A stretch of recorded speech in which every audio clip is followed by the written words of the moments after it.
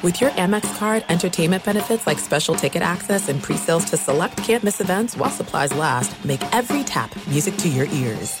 I'm Diosa. And I'm Mala. We're the creators of Locatora Radio, a radiophonic novela, which is a fancy way of saying a podcast. Welcome to Locatora Radio Season 9, Love at First Listen. This season, we're falling in love with podcasting all over again. With new segments, correspondence, and a new sound. Listen to Locatora Radio as part of the Michael Dura Podcast Network, available on the iHeartRadio app, Apple Podcasts, or wherever you get your podcasts. What's up, everybody? This is Stephen A. Smith, host of the Stephen A. Smith Show podcast. Tune in every Monday, Wednesday, and Friday at the very least as I bring you all new episodes that feature the biggest headlines in the world of sports, pop culture, business, and I answer your phone calls and respond to your tweets. You'll hear my unfiltered opinions and straight-shooter interviews with top celebrities and game changers. All that and more. So listen to the Stephen A. Smith Show podcast on the iHeartRadio app, Apple Podcasts, or wherever you get your podcast. The volume.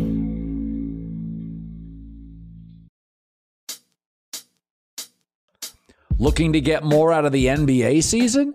Well, now's the perfect time to download FanDuel, America's #1 sportsbook. Right now, new customers get a no-sweat first bet up to $1,000.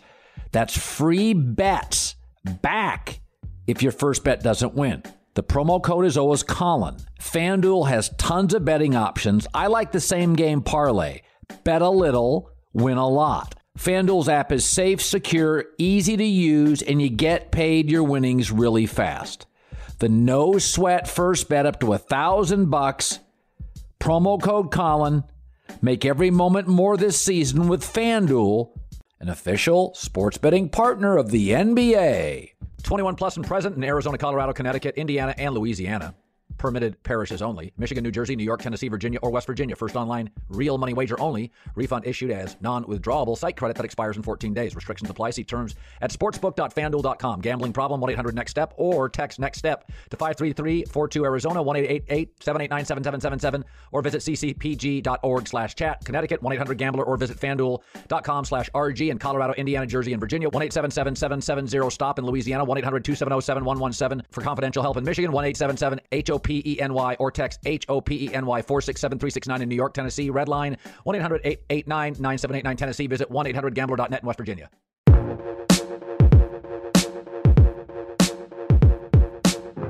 What's up, everybody? Welcome back to the Draymond Green Show. This is our third episode of season 2, and I think we're rolling right now. We had Stephen A. on last week. I hope everybody enjoyed that episode as much as I enjoyed holding the interview.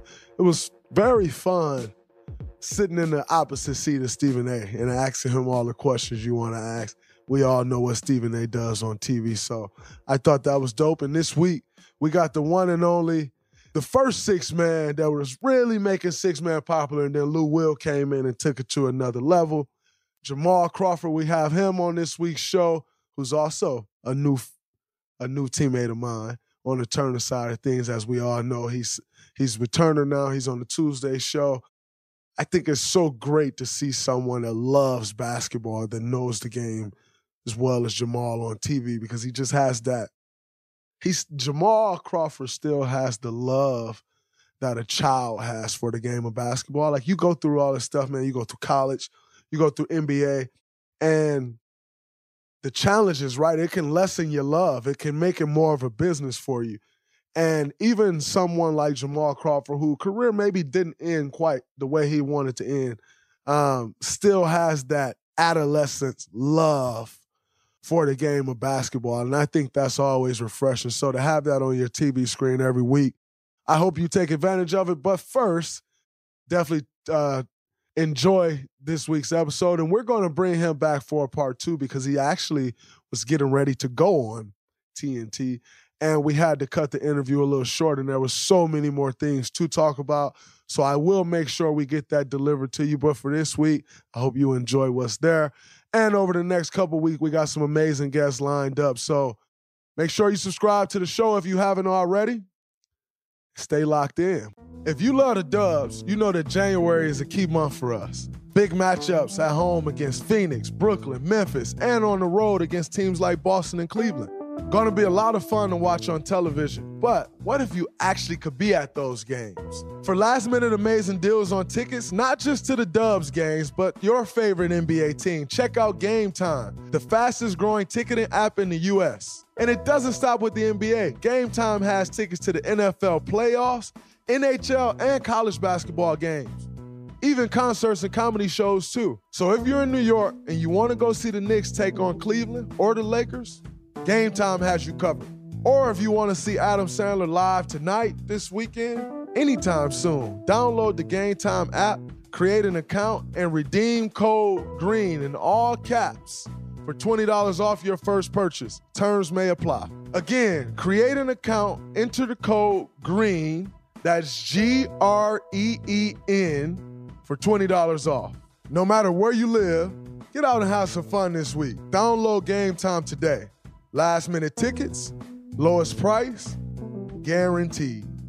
But let me get into this week's top of the show, which is number one, as we all know, the Golden State Warriors, myself, my wife, who I was actually extremely happy was able to attend with me.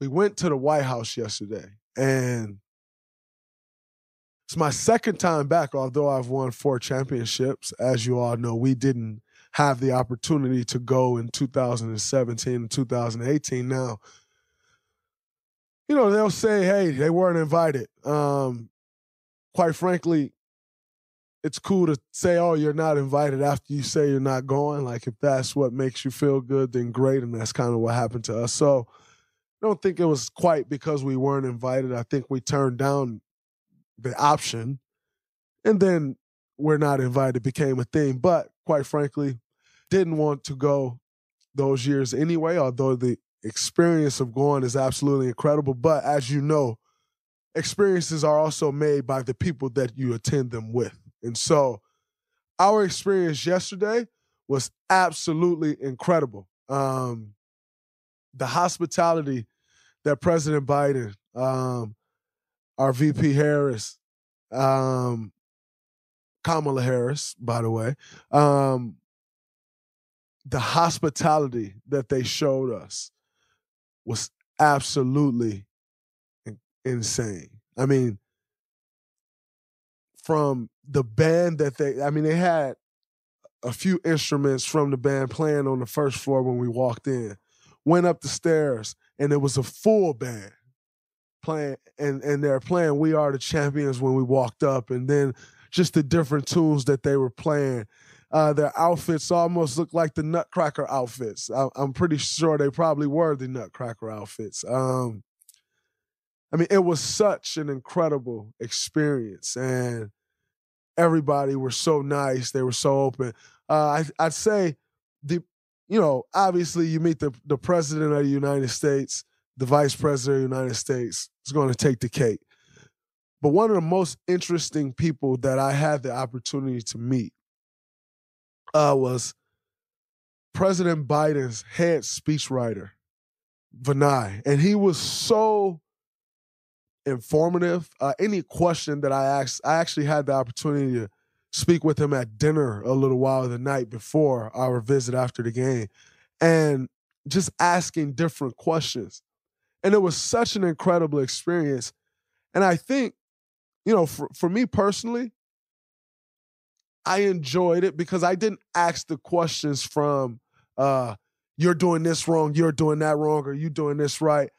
I more so asked these questions from essentially from a dumbfounded space. Like, I really wanted to know these answers. I didn't have an opinion on it, so my questions weren't framed a certain way because I had an opinion on certain things. It was just things that I wanted to know.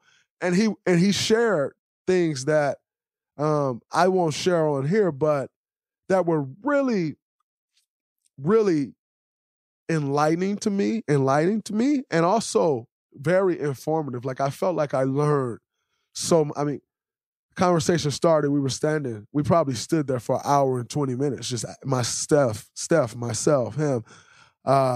Steph's godbrother, Sai, actually works on his speech writing team, which was absolutely incredible. Chris, who worked in the Obama administration, and just asking questions and the willingness to answer those questions were absolutely incredible. So I want to thank Vinay for the experience and things that he shared and taught as well, because that was absolutely amazing.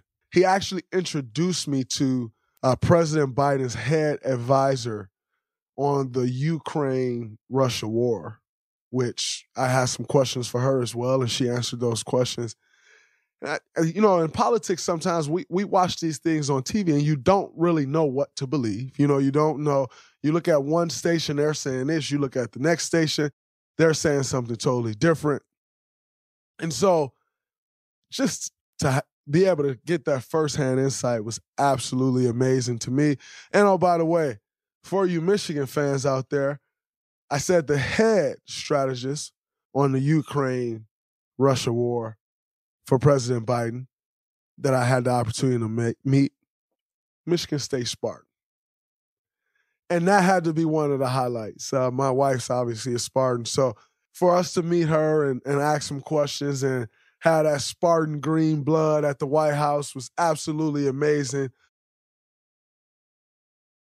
And it was really a highlight. And so those were some of the best people that I met. And don't get me wrong, we met incredible people. I think the job that they've done on putting an administration together, the people that they have around. One thing that I was really impressed with is the youth that they have in their administration. Like, everyone looks at President Biden's age and, his age is getting up there. But I think to have so much youth around, I think for me as an American citizen myself, that was very comforting because, so many times you get into politics and people are much older. And how do they relate to what a 24-year-old thinks, just a 24-year-old American thinks? But to see that there was so much youth within the administration, it's very comforting to know that they're getting that perspective. And it's not just the perspective of some 60-year-old or some 50-year-old, although 50 isn't old, I don't think, but it's a totally different perspective coming from generations. And the youth that they had around, I thought that was a huge thing. As an American, I left there and was like, wow, that's great. Like that made me feel like my point of view will be heard. My voice will be heard because they're all right in the trenches, if you will, of life that we're all in. I'm 32 years old. There's 30-year-olds. There's 28-year-olds. I met some 24-year-olds. Like, it's just so to have those different perspectives around in the White House, I think is absolutely incredible. Within this, I want to give you a behind-the-scenes look of just how it all went down. The transportation, we took 2 buses arriving. Buses get searched. They come on. You're not allowed to get off the bus until your IDs are checked. It's not like you're getting off the bus and they're checking them outside of the bus. It is as tight as you'd imagine. And then you enter those gates of the White House, and it's like, wow. Like, it produced no less of a feeling than it produced the first time we went in 2015. And, to see how tight the security is, how dialed in they are, it's amazing. Like, to understand how high of a level that they're working at. Like, they're protecting the president. They're protecting the vice president. They're protecting our Constitution. The things that they're protecting and the level that they're working at. Like, when you walk in, sometimes you walk into certain places and you feel like the security is overdoing something. When you walk in, you just know, like, no, I need to go about it this way. And they make you feel like it's no games. And as you'd expect, I thought that was amazing. We got in. The one crappy part about the day was we had to walk a long ways because the buses aren't going all the way up to the White House, and it was raining. So that was the one crappy part. But in saying that, you get to the White House, and that was great. I know Steve publicly said that some players and coaches had sat down and spoke about us in a couple different meetings. I think one was on gun violence, one was on voting. I didn't actually sit in those meetings. I know Steph was in some of the meetings. I know Steve was in some of the meetings. I'm not actually sure who else was in those meetings, but I did know some of those was taking place. And quite frankly, when you have the opportunity to go to the White House and you care about some of these issues, what better time than to use the access that basketball has given you to speak on some of these issues? And I thought that was absolutely incredible that, guys took advantage of the opportunity, and it wasn't just about showing up to be honored for what you accomplished in basketball. My personal experience, like I said, was incredible. The one thing that I loved most about it was being able to share that opportunity with my wife. My wife having the opportunity to take a picture and meet Vice President Kamala Harris was incredible. My wife in college she actually wanted to pledge AKA. Our vice president is an AKA. And so just for her to share that moment, to take in that experience, for us to take in that experience together in our first year of marriage, absolutely amazing. She was very stunning in her all pink, what do they call it, Barbie core, or I think that's the term for it. Absolutely stunning. Made me look good, which I need and I'll take. So thank you to my lovely wife, Hazel. It was an incredible experience with you, my love. But that was great. The food was great. I actually got a chance to go in the kitchen and meet the head chef. The food was absolutely amazing. They had drinks. The hospitality that they showed for us or showed us, had for us, gave to us was absolutely amazing. And I tip my hat to them on that. And I was talking to a few people on the administration, and they were just saying, President Biden is really big on hospitality. He feels if someone come into your house, these are the things they should have, and that's how he makes sure the White House is ran. And I think that's absolutely incredible. One of the biggest things, we've talked about this before on not meeting your hero is usually a letdown. To go to the White House and it not be laid out the right way from a hospitality standpoint would be like meeting a hero and it being a letdown. So super thankful. The way they rolled out the red carpet was a great experience. And then also another thing that you love is to see the guys and women who's never been there before. It's not quite as drastic of a difference as a player winning their first championship and someone else winning their second or third championship.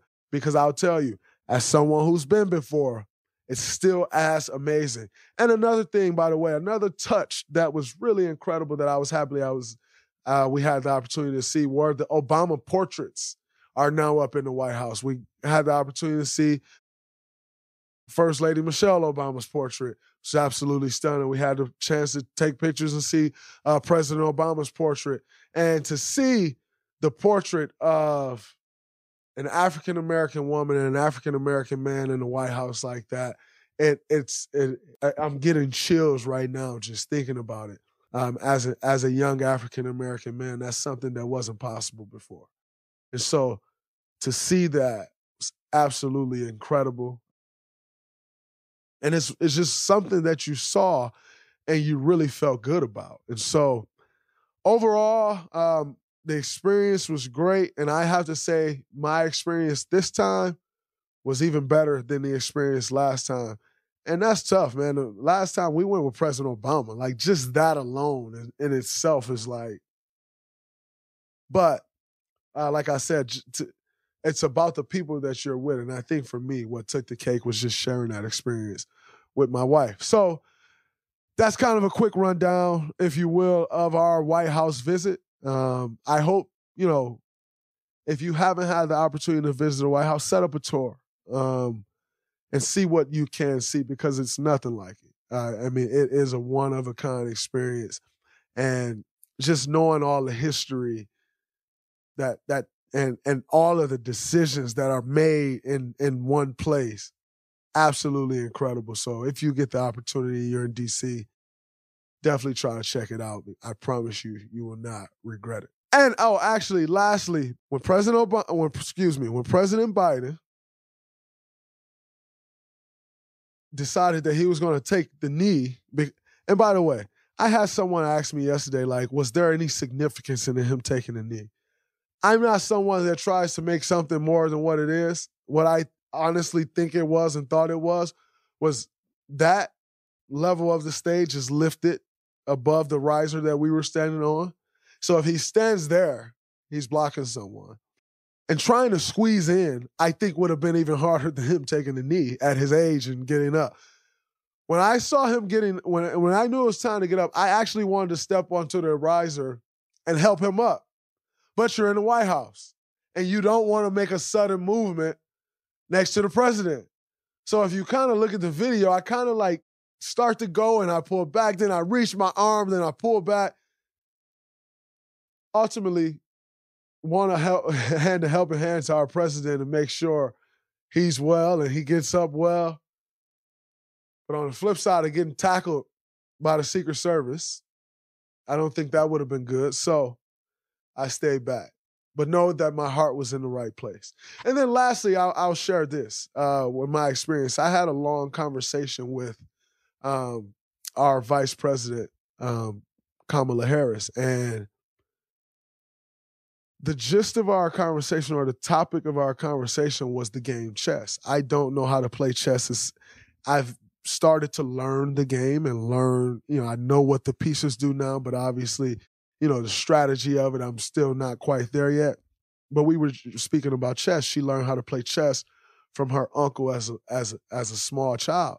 And I asked her a question. I said, which sparked we probably stood there and talked for 25 or 30 minutes, which is amazing in itself. I said, has it been everything that you expected it to be? And her eyes lit up and smiled from here to here. And she said, and more. And we went into, a little bit of what she's experienced, but then we went into just life, and it led us to the game of chess, and how in life, like the game of chess, it's very much like the game of life. There are a bunch of different pieces on the board. They all do different things. No, they're all not equally as important, but the movement of one, the protection of one, is equally as important to the makeup of the whole team. And it's just so many lessons from life that we spoke about that you can take from that. In chess, if you're looking one step ahead, you lost. In life, you can't just look one step ahead. You got to be 4 or 5 moves ahead. And so we really discussed that, and it was great. It made me want to learn the game of chess more. So some of you grandmasters out there, if you're a subscriber or listener to the show, please reach out, because I want to learn. I do understand that in life, but I also want to learn the game because I need to beat up on Klay Thompson like Ty Jerome has been doing. So that was my experience from the White House.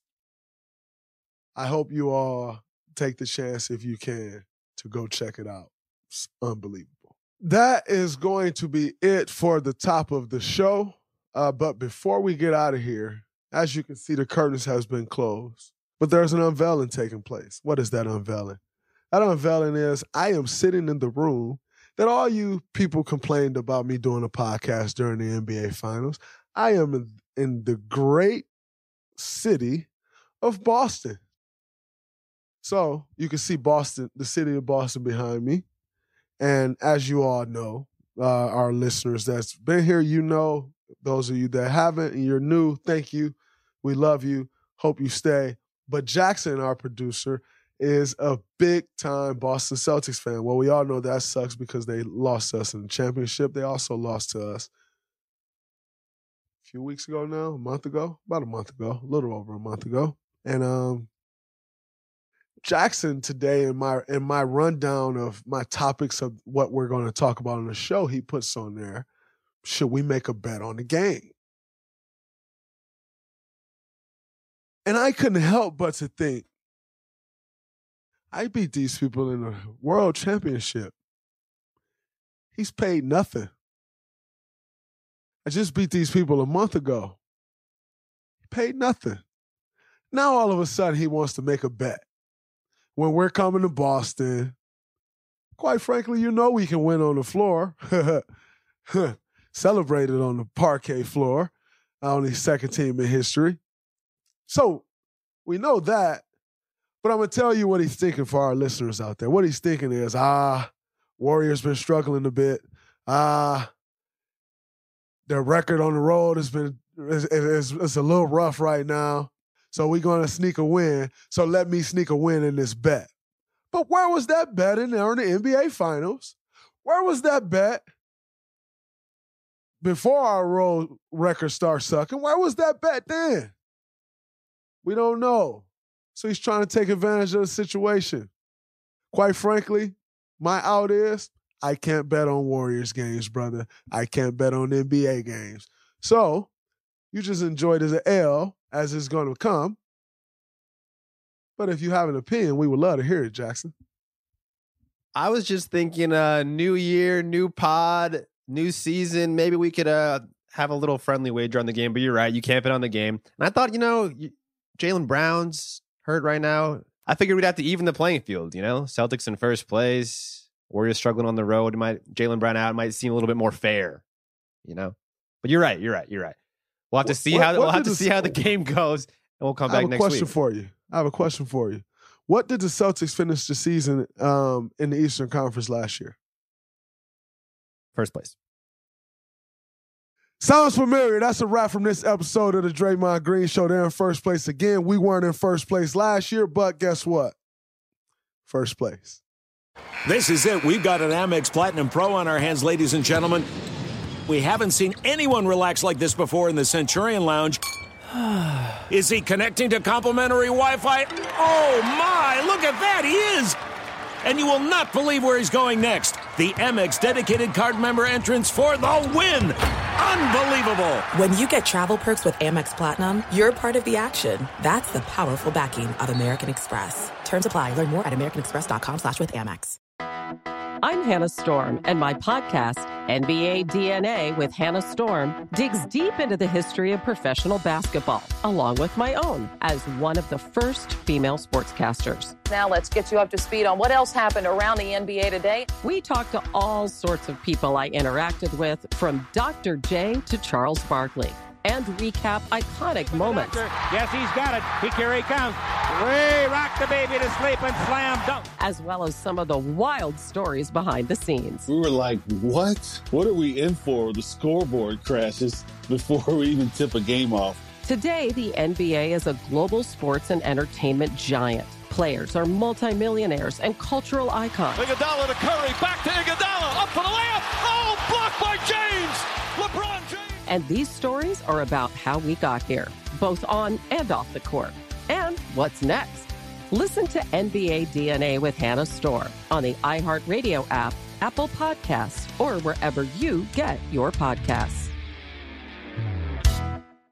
NFL Total Access, the podcast, is getting you ready for the 2024 NFL Draft. I'm your host, Andrew Levy, and I'll be delivering 2 shows a week to make sure you're caught up on the very latest NFL news, including every free agency move and how it changes the draft needs of your favorite team. Draft experts and talent scouts, mock drafts, and a few shock drafts, too. NFL Total Access, the podcast, is already on the clock on the iHeartRadio app, Apple Podcasts, or wherever you get your podcasts.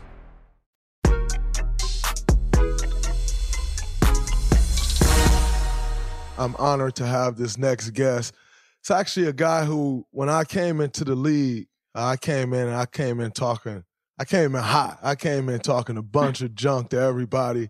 And to be honest, a lot of guys really didn't embrace me. And it's like from the very first time, I'll never forget, he done dropped me off with a couple moves, as we all know he do. I foul, he go to the free throw line, and he like embraced me. And that's something that I'll never forget, because it was someone that I've always watched growing up as a child, looked up to, the way he carried himself. And, you know, when I say growing up as a child and now watch, you're going to hear this and be like, your game don't resemble his, but the professionalism and the way he went about his business and the way he carried himself is what I always honored. And then obviously dropping 50 like nobody's tomorrow, you got to respect that. Honored to have this next guest, Jay Crossover, Jamal Crawford. What's up, my brother? Man, that's a heck of an introduction, bro. I don't know if I can top that, but I appreciate it. And it takes me back to when you started your journey. And it was at a time where you had the David Lees and the bets right there in front of you, right? But the way you grinded, the way you could look in your eyes, see you wanted more. Your goal wasn't just to make it to the NBA. Your goal was to, I'm here, I'm leaving my mark. And I mean, looking back at what you've done, like we got a Hall of Fame resume now, like looking back. Crazy. And you did it the hard way, like out the mud, and that's to be applauded and appreciated and to be a source of inspiration. You know what I mean? For all the kids out there. Everybody can't be Steph, everybody can't be Clay. But if you grind and commit to it and put your heart and soul into it, who knows, the magic can happen. So it's dope to be out here with you, bro. I appreciate that. As you know, you come into these interviews and you kind of got these lists of questions. And one thing that I've learned in doing this is just like you follow the interviewee. And so you just mentioned something about getting it out the mud. And it's something that I have a lot of respect for you for. And being from Seattle, the way that you've given back to that community and how strong the basketball presence is there. You know, when you're talking Rainier Beach, your high school, you, Terrence Williams, Kevin Porter Jr., DeJounte Murray, like the pipeline, you go back, you start a pro-am in Seattle, like, and everything that you're trying to give back, where does that come from? I know Seattle's a hotbed for talent, but where does, like, you wanting to give so much back to that community come from? Because I think it's honorable what you do in the community. I appreciate that. I think my sister told me something a long time ago, and this when I was a kid. She said, if you ever come into a money or fame, whatever it is, you become a bigger version of what you already were. So if you were an asshole, you're going to be a bigger asshole because you have more money. If you were a giver, you're going to give more because you have more access to give. And so for me, I didn't try to live up to that, but she kind of explained to me what I was feeling, what I was thinking. When I didn't have nothing and I had $10, if I saw someone on the street and they had nothing, I'd give them, $5 on it and be like, I'll figure it out later. That's just always been in me. And so fast forward, when I had the opportunity to see the impact it could have, you know what I mean? And Doug Christie did it for me. I don't deserve all the credit. He did it for me. And I used to work out with him. And he'd be like, man, come work out with me. I didn't have his phone number, Dre. I didn't have his phone number. I didn't have no contact. I never asked him for $1. I just wanted what he had so bad. I said, just teach me. Just like show me how to be a pro. He was the first person I've seen wearing ankle weights training or having a foam roll. This back in '96. He had a foam roll. Wow. Handheld foam roll. And so I'm like, oh, that's what pros do. They're in the best shape. They take care of themselves, right? And so I'm looking at all these things and collecting data. And for me, that was everything that changed my life. So I said, you know what? If I make them do the same thing for the next one. And that next one was B-Roy. That next one was Isaiah or Nate or Terrence or Kevin Porter, DeJounte or Paulo or Rodney Stucker, whoever it is. And all of them didn't make it to the NBA. And I take just as much pride in those ones too, because they became successful, citizens and whatever they chase, whatever dreams they chase. And so I knew it changed my life, and I knew I wanted to have that impact, and now they're doing it. Zach LaVine, as a kid in 9th grade, you can call him and say, can you break down his film for me? Or can I work out with you? Right? And those things are life-changing, So I just think that's what makes it different. It's not the crab in the bucket mentality. It's more kind of ecosystem we create. I think that's incredible, man. You sitting here naming all these guys. I don't think, like, when you start talking of, LA, Seattle, Chicago's, and you say, put a team together from those cities, New York, Michigan. Michigan yeah. is like, when you put a team together from Seattle just by itself, that team probably can compete with any team you could put together in the NBA. Where does that come from? Like, how did Seattle become that in basketball to where y'all just spewing out talent like that? That damn rain day when we out there, we in the gym. It's always rain up in Seattle. It's always, wet outside. So we definitely just in the gym all the time. We lock in the gym. And for Apollo, specifically, I'll use him as an example because he's the last one. He walked the same streets. He was in the same community center. So it was nothing for him to see us all in the summer run. Come on, jump in the run. You know what I mean? Like, bro, I had one run.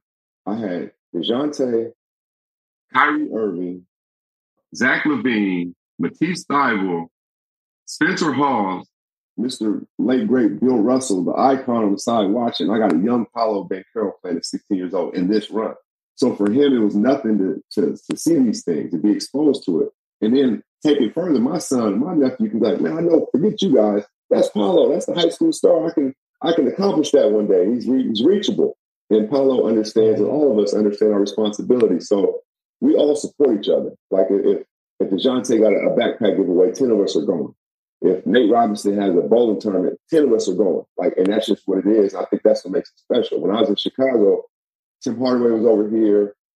Mike Finley was over here. Jamal and Howard was over here. I saw them in the gym together, but I didn't see too much else. But they really were collabing on stuff, and that's what we do. Now that's incredible. And at your pro-am this summer, DeJounte, who is very prideful and I mean extremely pride. I love DeJounte, man. He's a guard version of you with that pride. He's the same cloth. Hey, I love DeJounte. When I first saw him as a rookie, I'm watching him play, and I went up to him after the game and I said, yo, we couldn't stop you. The only thing that I could do to stop you was just sag off. Work on your jump shot, young fella. You work on your jump shot, you're going to be an all-star in this league, and I'll never forget that. And we've built a relationship that, like, I am close to DeJounte.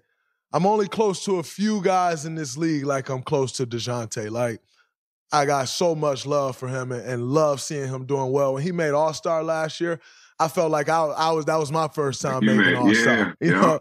And but at the Pro-Am this summer, he and Paolo and DeJounte being as prideful as he is, you come in this league, you're the number one pick. I need to see that.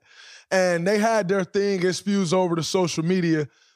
Did you have to step into that as the big brother once it spews over to social media and talk to them like, hey, man, we ain't doing that. We going to compete. But at the same time, we got to have each other back because that's how you keep that pipeline and that tightness going.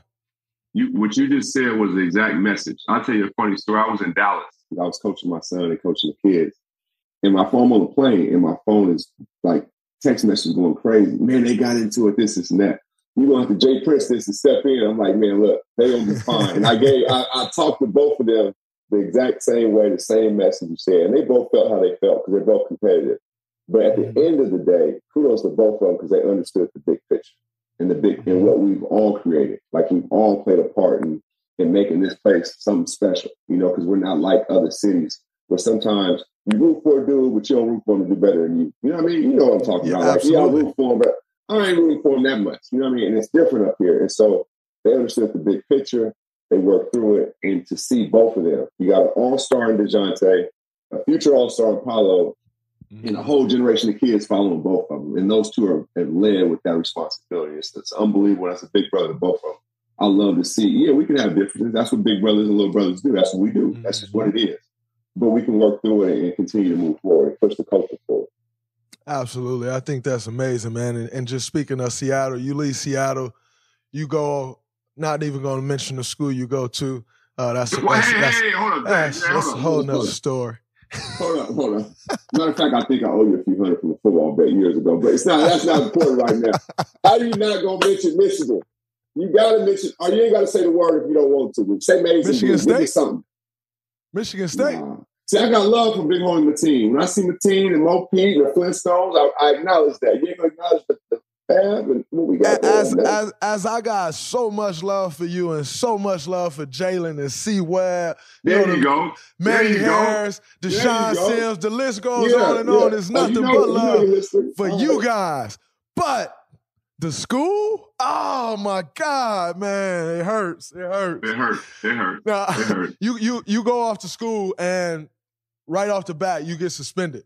What was your suspension for? And what was your mindset once you received that suspension?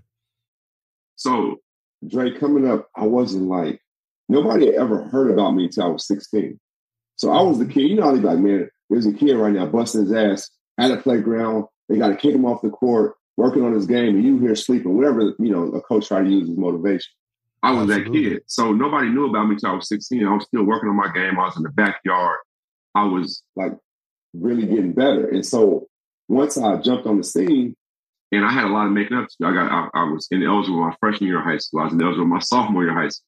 I was ineligible my junior year of high school. I made varsity as a freshman, doing the wrong things, being with the wrong, you know, crowd and all that. But as fate would have it, I started getting help when I moved back to Seattle from LA. And that was with tutors, with clothes. Like, we don't come for nothing. But the help I was getting wasn't from like a booster. It wasn't from alumni. It wasn't from the AAU coach. I wasn't even on the scene like that. And when I went to Michigan, they said I broke a law of amateurism. And I had never even heard of that. I'm like, well, hold on. This guy doesn't fit into any one of those modes. He wasn't just giving me money saying, here, go flash and do what you want to do. Like, this is stuff that's helping me be a productive young man. And so I got suspended. They actually dug into that, saw I did nothing wrong, and I got reinstated. But at that point, I put my name in the draft.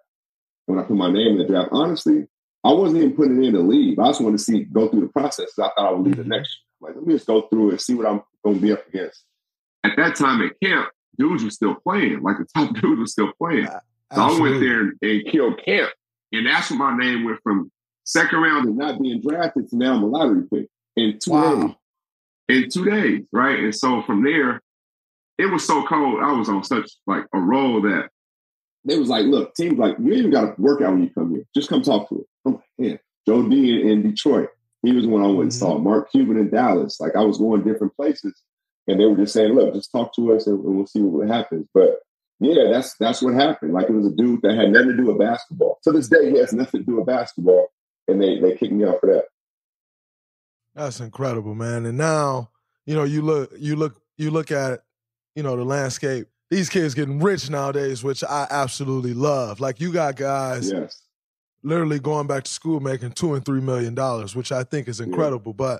But what do you actually think of the NIL? Because, you know, as good as it is for a kid to go make $2-3 million and still be in college, there are some downsides of it as well. You know, and I don't mean downsides as far as like kids having money and they can't manage it. People have money and can't manage it every day. So don't give me they're in trouble because they can't manage money. That's bullshit.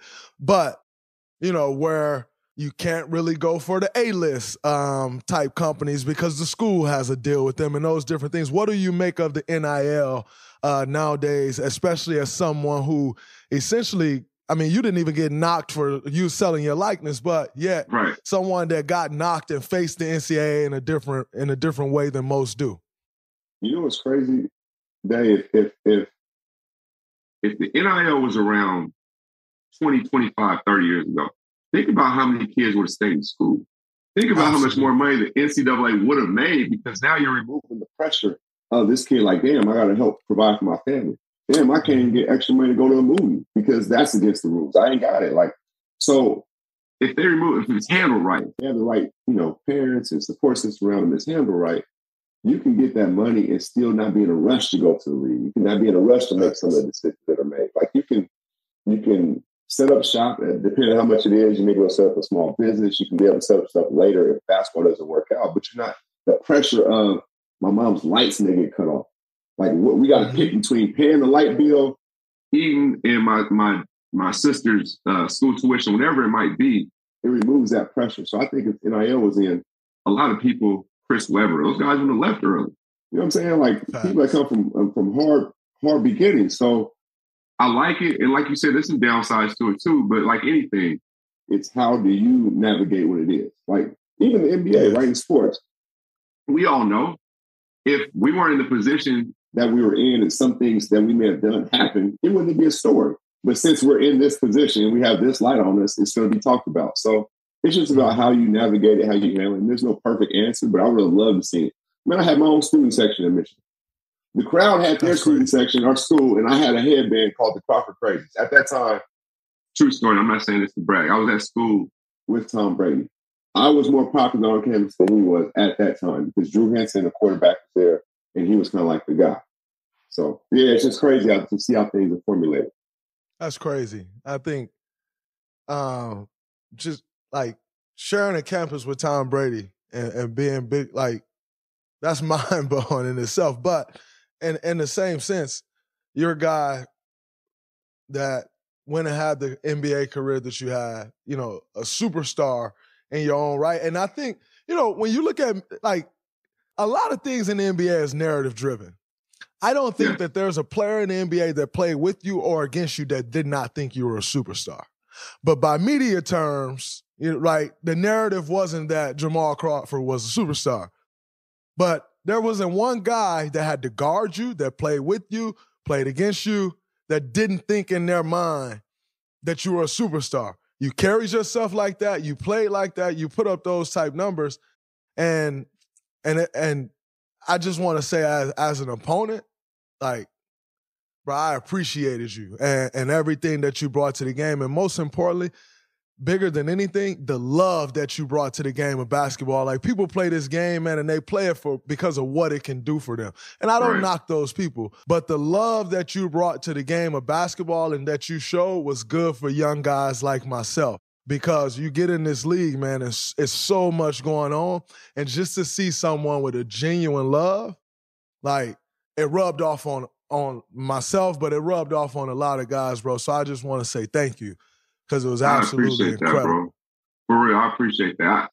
I think when I was coming up, like, it was like, man, that and-1 shit ain't going to work in college. How's that going to work? How you going to get to the league with that and-1 style of play, right? And so I'm like, man, I'm just going to master. I'm not trying to be fancy. I'm really just playing off of instinct. I'm just playing. So I'm just going to, like, you see Steph every day, right? Like, Steph, I don't think Steph is trying to be fancy or he's just playing. He's just in his own zone, just hooping.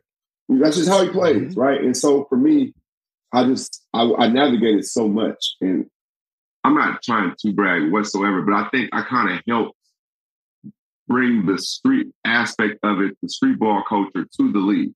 It didn't change. Facts. You know what I mean? Like, some people get to the league, they play one way on the playground, they play one way, right? Like, for me, I was like, this is who I am. I'm going to play the same LA Fitness or 20,000 people. That's just what it is. So, and I'm an acquired taste. I'm not for everybody, and I get that too.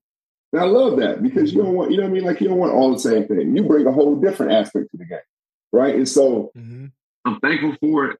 I always felt confident in my skills. I always tried to do things the right way. I always loved the game. Like, that was always first for me. Even being 40 years old, trying to play basketball, it was just love that just pushed me. I remember when I was a kid, I was like, man, I played the NBA to play in the NBA. Like, I didn't care about nothing but playing. Like, I just love hoop. You know what I mean? And that's now coaching my son, right, and doing TV and talking the game gives me a whole nother life as far as, like, how I feel still connected to the game. And it's unbelievable. And I appreciate you, because my son held on to the words you told him in the finals as well. Like, he talks about it all the time. So I appreciate that, bro. Because to him, I'm just dad. So he ain't listening to me. But you know what I mean? Like, I appreciate that.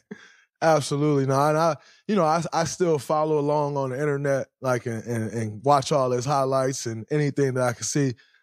Young boy special, man. Yeah. He's special. Yeah, he gets the big picture. Like, I told him, I said, look, we're in this space now. They're going to rank you 500. They're going to rank you 1. They're going to rank you. That's not our end game. We don't care what it is. Just have tunnel vision, and we're playing the long game. Just keep building the right way. It's incredible. What do you make? I got a couple CBA questions for you, because I think one of them really will hit you, and it'll be the second question. But what do you make, number one, of the one and done rule? Possibly it's going to be changed back. Like, it's going to be changed to where you can go back out of high school. What are your sentiments around the one and done rule coming back, or being non-existent? I say. Yeah, I would love to see it non-existent. Like, some of the greatest players we've ever seen touch a basketball have been kids that did not go to college. From LeBron James to Kobe Bryant to Kevin Garnett. Like, some of our favorite players ever were ready. You know, like, who are we to say, oh, this guy's not ready? Actually, if he is ready, I want him to come learn from Draymond. I want him to come be around Clay. I want him to come be around Steph and Jordan and all these guys, Wiggs and all these guys, professionals. I didn't learn to be a pro until I had pros around me. When I got the Oakleys, when I got Scottie Pippen, when I got Rick Brunsons, when I got Kendall Gill. Now, young fella, being on time is being 2 hours early. Not eating McDonald's after games. Like, dressing the right way, present yourself the right way, handle your business. And I think even if they're not technically, quote unquote, ready to contribute on the court day one, their acceleration process would be so much faster. Think about Luka. Like, these dudes have been playing against pros for years. So when they are actually playing against pros, come on, bro. So now they're actually playing against pros, the transition is so much smoother. That shock value is gone. The first time I jumped on the court in the preseason, I played against Latrell Sprewell. And I was like, damn, that's free. You know what I mean? And just that stuff is gone by the time they get there if it's handled the right way. And that's why I think vets are so important. Vets are invaluable. Vets help set careers. Vets help the next 10 or 15 years after they're gone for what you're doing with your foundation and your organization. 100%. And I was a guy lucky to have great vets. I had Jermaine O'Neal, Jared Jack, David Lee, Carl Landry, Bogut. Like, I had guys that really showed me the way. Richard Jefferson.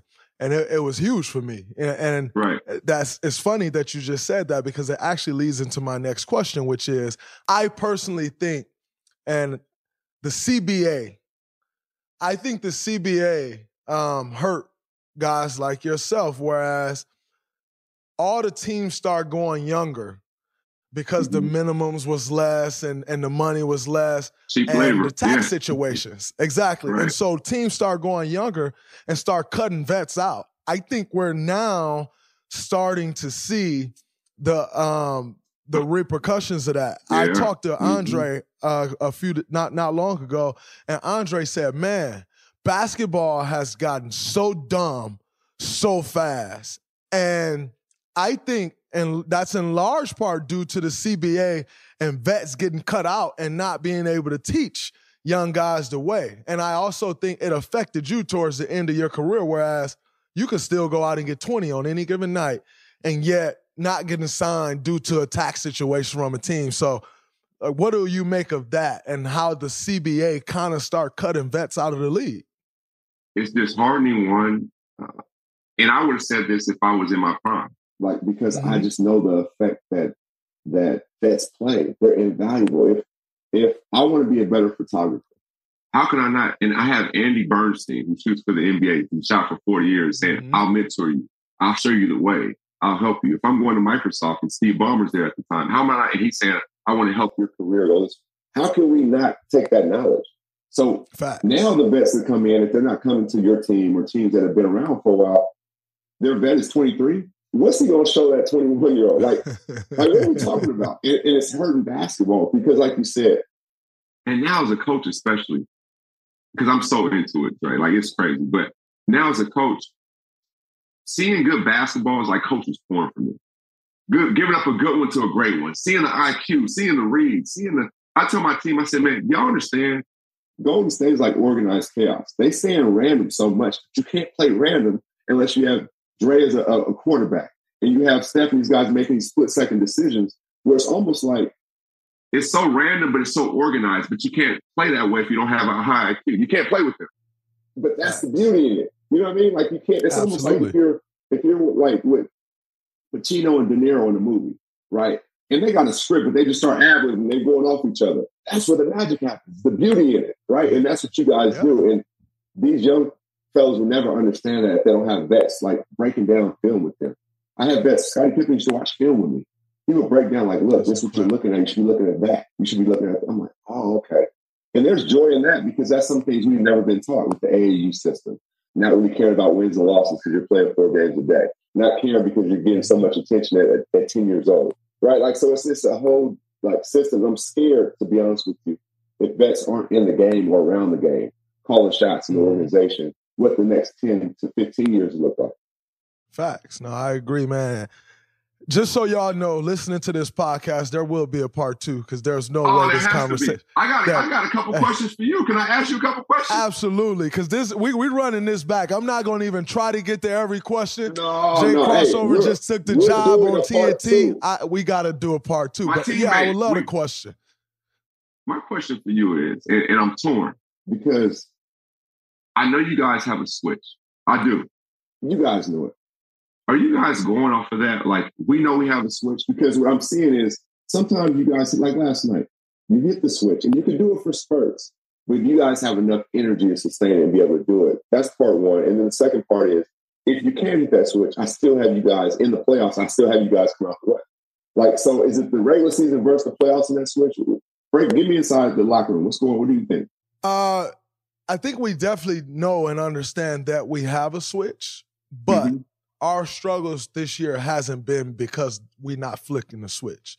Our struggles have been, and by the way, this is why you are who you are. This is why you're great when I watch you on TV, and you're going to continue to get better, is because you can get people to say things that they probably wouldn't say to anyone else. And so here I am about to say something that I would not say to anyone else. On the Draymond Green Show, don't forget, tap in. Got to tap in.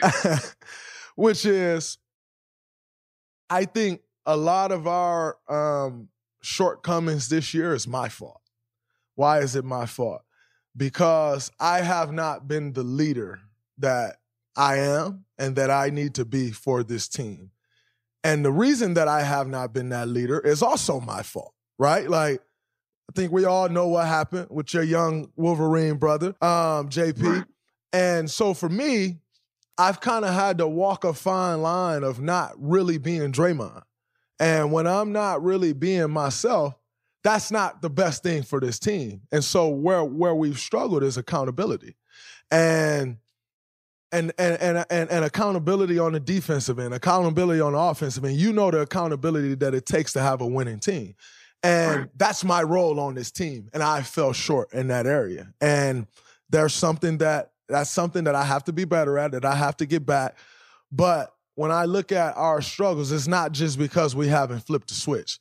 No, it's because guys haven't been, I being the number one culprit, who they need to be in fulfilling their roles on this team. And like I said, I'm number one because it all starts with leadership. And although I'm not the only leader on this team, that's my area of leadership. See, I lead, Steph lead, Andre lead, Clay, but we all lead in different areas. Different ways, right? Yeah, and that's my area of leadership, and I have fell short there. So I don't think it's necessarily like we just not flipping the switch. I think it's more so we have to really dive in on those things, starting with me. I have to be better at holding guys accountable and not stay hostage to the preseason situation. You know, don't let it hold me hostage, because in turn it's going to hold this team hostage. So I have to come out of that. And I'm been working to come out of that, and I'm starting to turn the corner. And I feel like when I turn the corner there, it will allow everyone else to turn the corner. And so that's what I feel has been wrong. And I don't think it's just a flip. Although we can flip it, I don't think it's been that. I think it's been accountability, and it's all my fault. I think what you just said, and that's why you are who you are.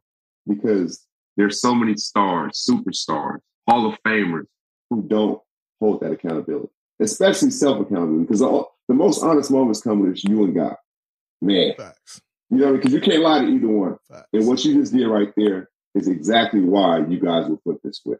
That's the perfect way to end part one. I don't know what you got going later on tonight, but we need this part two today. I don't know what you got going. We can do that today. You let me know your schedule. We'll hop back on tonight, but we still going to send it out to y'all, part one and part two. And just so y'all know, we going to shoot it tonight.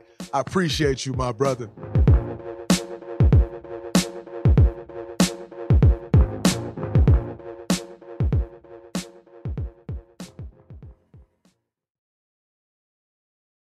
I'm Diosa. And I'm Mala. We're the creators of Locatora Radio, a radiophonic novela, which is a fancy way of saying a podcast. Welcome to Locatora Radio Season 9. Love at First Listen. This season, we're falling in love with podcasting all over again. With new segments, correspondence, and a new sound. Listen to Locatora Radio as part of the Michael Dura Podcast Network. Available on the iHeartRadio app, Apple Podcasts, or wherever you get your podcasts. What's up, everybody? This is Stephen A. Smith, host of the Stephen A. Smith Show podcast. Tune in every Monday, Wednesday, and Friday at the very least as I bring you all new episodes that feature the biggest headlines in the world of sports, pop culture, business, and I answer your phone calls and respond to your tweets. You'll hear my unfiltered opinions and straight-shooter interviews with top celebrities and game changers. All that and more. So listen to the Stephen A. Smith Show podcast on the iHeartRadio app, Apple Podcasts, or wherever you get your podcast. I'm Hannah Storm, and my new podcast, NBA DNA with Hannah Storm, chronicles my 6 decades in professional basketball. From growing up in the sport to becoming one of sports TV's first female broadcasters. Join me as I dig deep into the game's history, unearth some wild stories, and talk to my friends from the world of basketball, from Dr. J to Charles Barkley. It's been a wild ride, and now I get to take you with me. Listen to NBA DNA with Hannah Storm on the iHeartRadio app, Apple Podcasts, or wherever you get your podcasts.